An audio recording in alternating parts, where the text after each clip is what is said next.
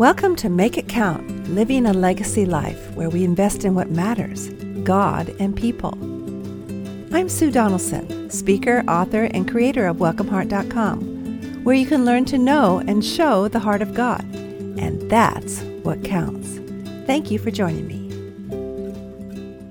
Today we're talking about what God treasures. And I'll talk a little bit about my dad because it's close to Father's Day. What does God value most, making the great King's treasure our treasure? My father loved fishing. Most Saturdays you could find Hyatt Moore in the San Pedro Harbor baiting his hook, casting a line and pulling in the fish. He was an expert. I know. He helped me catch my first and only barracuda. It wasn't a very big barracuda, but he was very proud of me. And I wasn't very nervous about it because it wasn't very big and it didn't take down the little boat that he had. Dad also loved his wife. He met Mom at 18, married her at 22, and they went on to celebrate 73 and a half years of marriage before God called them home. Sometimes Mom felt like Dad loved fishing more than he loved her until someone gave her a plaque. Here lives Hyatt Moore with the greatest catch of his life, Betty Moore. That always brought a knowing grin. We knew Dad loved fishing, but he loved Betty more. Betty Moore. Two great loves, fishing and Mom. Dad showed the world what he treasured by how he lived his life. My Heavenly Father also has great loves, at least two, you and me, and went to great strides to show the world what the Father treasures most, a personal relationship with each child. I want to do the same, to love what God loves, to treasure what the Creator treasures, and show it by how I live my life. The older I grow in Christ, the more I want to make our treasures the same, His and mine, and live like God's priorities are my priorities. I fail daily, I'm sorry to say. But I'm learning that to succeed at all, I must first fully embrace how much I am our great God's treasure myself. Now, how do we know that we are God's treasure? Before becoming engaged, I knew my husband was the one for me when he looked me in the eyes and said, "There's nothing more you can be or do to make me love you more." Granted, he was blinded by love. As they say, love is blind, otherwise you would never get to the altar. But his proclamation right then, I remember where we were standing. It was outside at my parents' home near Paradise, California. It was after dinner. We'd gone for a walk. And when he said this, I was reminded of Christ's love for us. Except that Jesus does know us completely, and he still died for us. The Savior is not blinded to our weakness and folly, yet still he treasures us. I hope that's of encouragement to you today. We are loved because God is loved by showing it through the gift of Jesus. 1 Peter 3:18, for Christ also suffered once for sins, the righteous for the unrighteous, that he might bring us to God. If I ever question I am God's treasure, I only must look at the cross and doubt no more. In our productivity-driven culture, it does my heart good to remember I'm on the receiving end of an ongoing invitation to live in God's presence.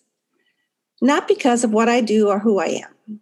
God didn't invite me more today than yesterday because I had my quiet time or didn't yell at my children or my grandchildren. Not that I have any grandchildren, but you know what I'm saying. You and I don't have 24/7 access to our Father because we were good when we were 8 years old and better at age 58 or 69. Or because we pay our taxes or we keep a tidy home or serve green vegetables on a regular basis. God's love isn't diminished by bad behavior, nor does it expand with our earnest endeavors. I think that's worth repeating. God's love doesn't diminish by our bad behavior nor does it expand with our earnest endeavors. The shepherd's love is holy identity, and I can't change that. It's who he is. The more I sit in that truth, the more relief I feel. God's pursuit of you and me goes back to creation, creating us out of love, not out of need. The Trinity, God the Father, Son, and Holy Spirit, already intact, widened their sacred circle and sent out the invitation. Come on in, you're welcome here. And wouldn't you know it, you and I got red carpet treatment, a carpet stained by the blood of Jesus, who didn't just say it, but showed what love is. You remember that great song from My Fair Lady, where Audrey Hepburn sings to, I can't remember his name. She says, show me that you love me. Stop talking about it. God spoke it, but he also did it. John 15:13, no one has greater love than to give up one's life for one's friends.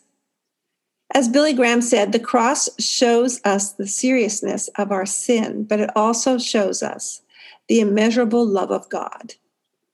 Now that is a conundrum that only God can fix. And he did it through Jesus. There you have it, the love of God, immeasurable. We try to figure it out, but some things can only be shown. And we are shown by what great lengths the Almighty took. Once I embrace how much I'm loved, how can that make a difference in how I live? Since God treasures me, I know who I am. Identity is a hot topic in politics, classrooms, even churches. In the 1960s, young people roamed the world trying to find themselves. Nowadays, you can't pass a public restroom or hear a college orientation speech without scrutinizing the question, who am I really? Because I know God treasures me, I know who I am. There's something basic about that. My identity stands firm amidst the whirling winds of uncertainty and debate. Among the many descriptions you and I can claim, these two stand out. I am found and I am secure. One day while visiting Disneyland as a small child, I got lost. I remember looking around and no longer seeing my mom. I walked around a few corners and then back down another street. I don't remember feeling any real fear until I caught sight of Mom rushing toward me. That's when I cried. I'm sure Mom felt the terror that hadn't touched me yet. She and her girlfriend had been searching, calling security, and panicking like good mothers do. But then I was found. I was lost, but then found. In Luke 15, Jesus tells 3 stories which illustrate God being the great finder of the lost sheep, the lost coin, and the long-lost prodigal son. You're probably familiar with that story. All 3 stories show off God's heart, a finder of treasure, you and me. Our Abba Father won't quit until we're found. And then there's always a party. I love that about God. Adonai knows how to celebrate. Jesus described the shepherd, and when he finds it, he is thrilled and places it on his shoulders. He's talking about the lost lamb. When he arrives home, he calls together his friends and neighbors, saying to them, celebrate with me because I found my lost sheep. In the same way, I tell you, there will be more joy in heaven over one sinner who changes both heart and life than over 99 righteous people who have no need to change their hearts and lives. Luke 15. What difference does it make that we are found? When we know someone has come after us, it makes us want to love and serve our finder. We may even weep with the thought of it, and then throw a party. My brother was a lost son, or a black sheep, as we refer to him when we tell his story. God went after him. It took over 10 years. At the time, I'm sure my mother thought it would never happen. She prayed and she cried. But once found, there was no turning back. When Hyatt got found, he gave God his all, his whole life. I've heard the story over and over, and I never get tired of hearing it. He and his wife went on to become full-time missionaries with Wycliffe Bible Translators for over 30 years. He celebrates his Salvation Day like a birthday, because it is. He invites his friends and retells the story of one who was lost but now was found. When we know we're worth finding, we want to spend our lives in grateful service to the great finder who never gave up looking for us. Paul wrote, "He died for the sake of all, so that those who are alive should live not for themselves, but for the one who died for them, for the one who found them and was raised." That's from 2 Corinthians 5:15. Since God found me, it makes a difference in how I want to live my life. I no longer want to live for myself. Secondly, because God treasures me, I am secure. At age 30, I changed towns, I changed jobs, and I changed friend groups.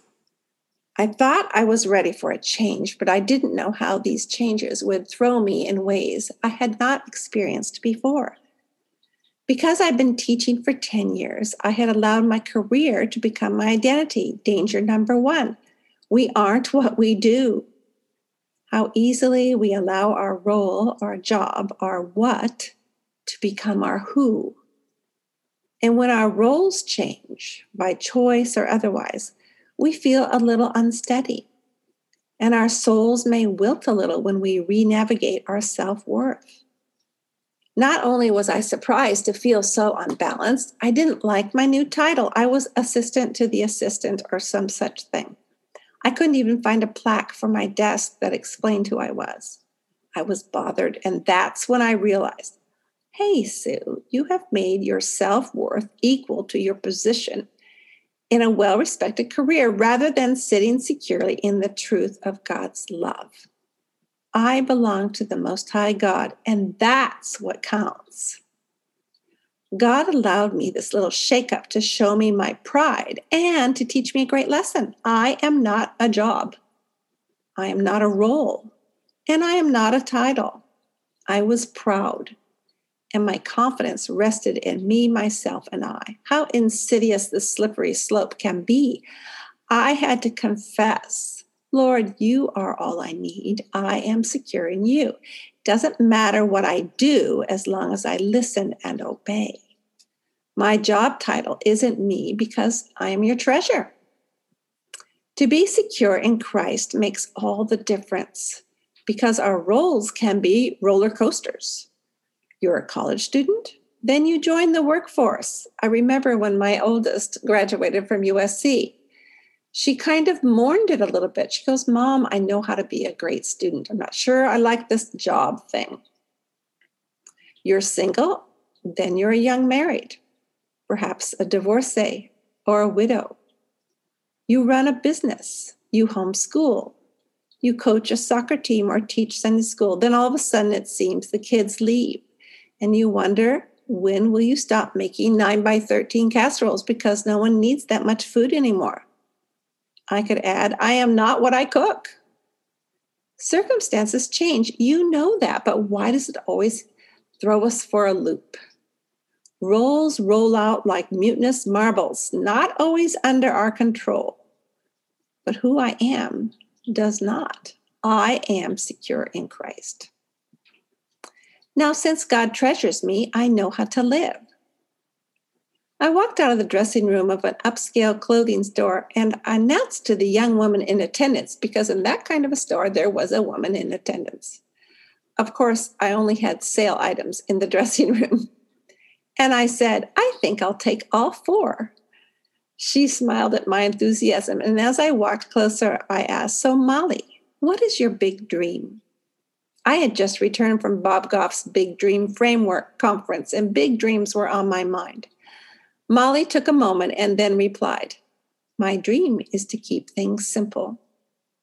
She continued, you see, my 7-year-old daughter went through 3 brain cancer surgeries this past year, and I've learned to focus on what's important, and that means to keep things simple. Oh, Molly, I'm so sorry, I replied as I reached out and placed my hand on hers.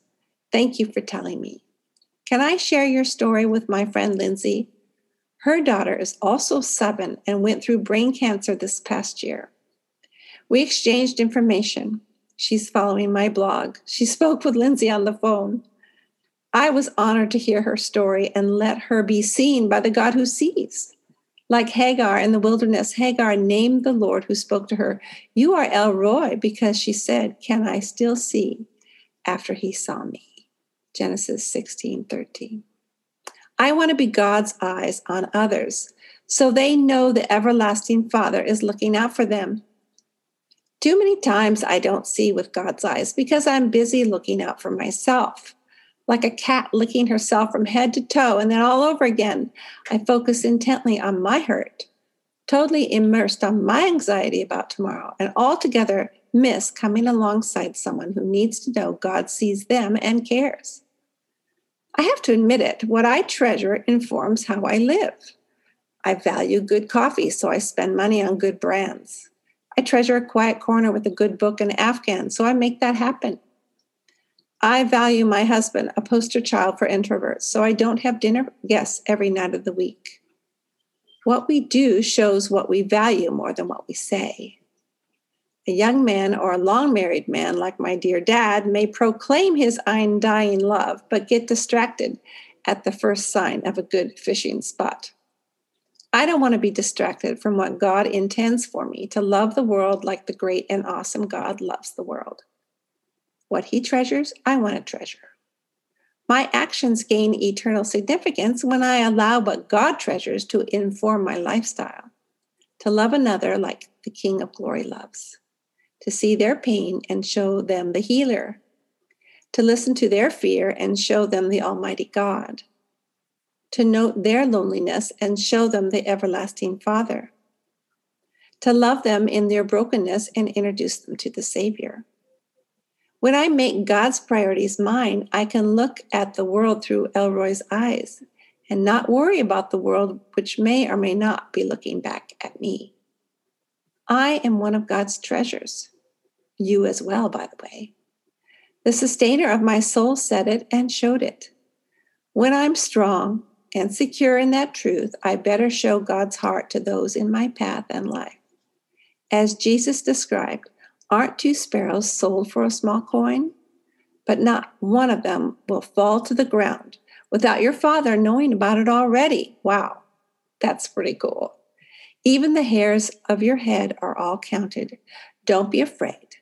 You are worth more than many sparrows. Matthew 10:29-31. Think about your identity today.